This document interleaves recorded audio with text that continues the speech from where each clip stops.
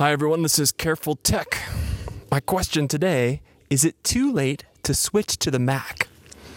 So after a quarter century using Windows, I am finally getting a Macintosh. I think it's still called Macintosh, right? It could have changed to Mac, like KFC replaced Kentucky Fried Chicken. You'll have to forgive me my ignorance. My last Apple computer, in my defense, was the old Apple IIgs from the late 80s and early 90s.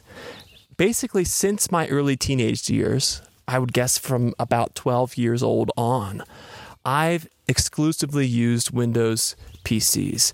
And that is the whole range of Windows PCs, from bargain bin beige boxes to machines I put together myself, to high-end personal portable workstations. But along the lines, all the way from the Apple II till now, I have never owned a Mac. Now, over the years, I've occasionally lusted after the Mac's build quality, its software, indie software community, and its visually consistent interface. And yes, as an iPhone owner, I've often wished for a computer that played nicer with my smartphone.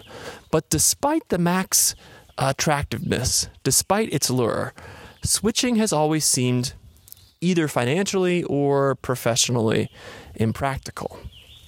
But my career's shifting. It's shifted into more creative fields in the last couple years, marketing and communications. And as it has, the Mac has become a more reasonable option.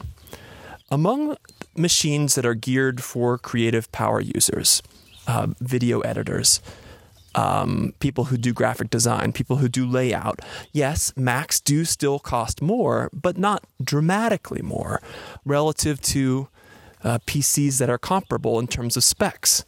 So, here I go. My new 15-inch MacBook Pro should arrive within the next week or two. In some ways, it's an odd time to be switching platforms. I'm swimming against the wider current. A lot of the bloggers I read, podcasters I listen to, are expressing increasing frustration with Apple's stewardship of the Mac. And some are even openly speculating whether the Mac is doomed, whether Apple intends for the iPad to eventually supplant every use case for the Macintosh. So, as I evaluate this desire to switch, I had to consider some risks, both in terms of software and hardware. On the software side, I worry a little bit about the state of the Mac ecosystem. Either it's reached maturity on the optimistic end, or it's gone completely stagnant. And whatever your perspective, wherever you land on that spectrum, it's hard to deny that Apple invests more engineering resources into iOS than it does into Mac OS these days. Yeah, the Mac still gets the occasional OS feature.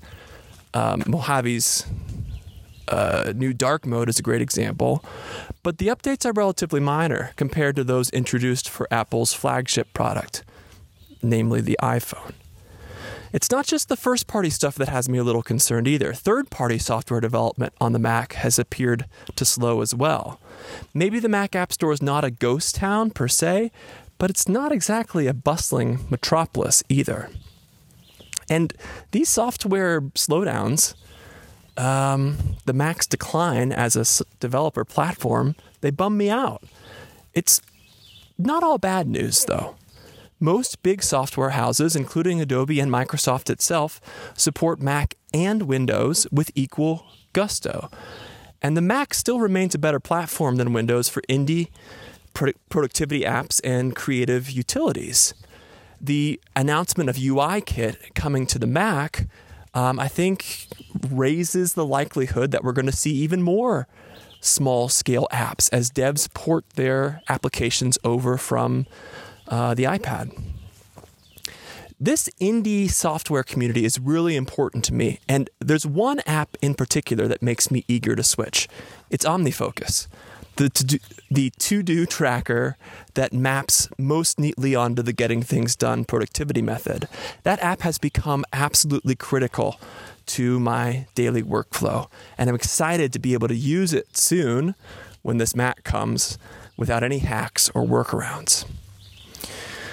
So the Mac's software ecosystem may be languishing, but is still attractive. What about hardware? That seems to be what has Apple bloggers most alarmed.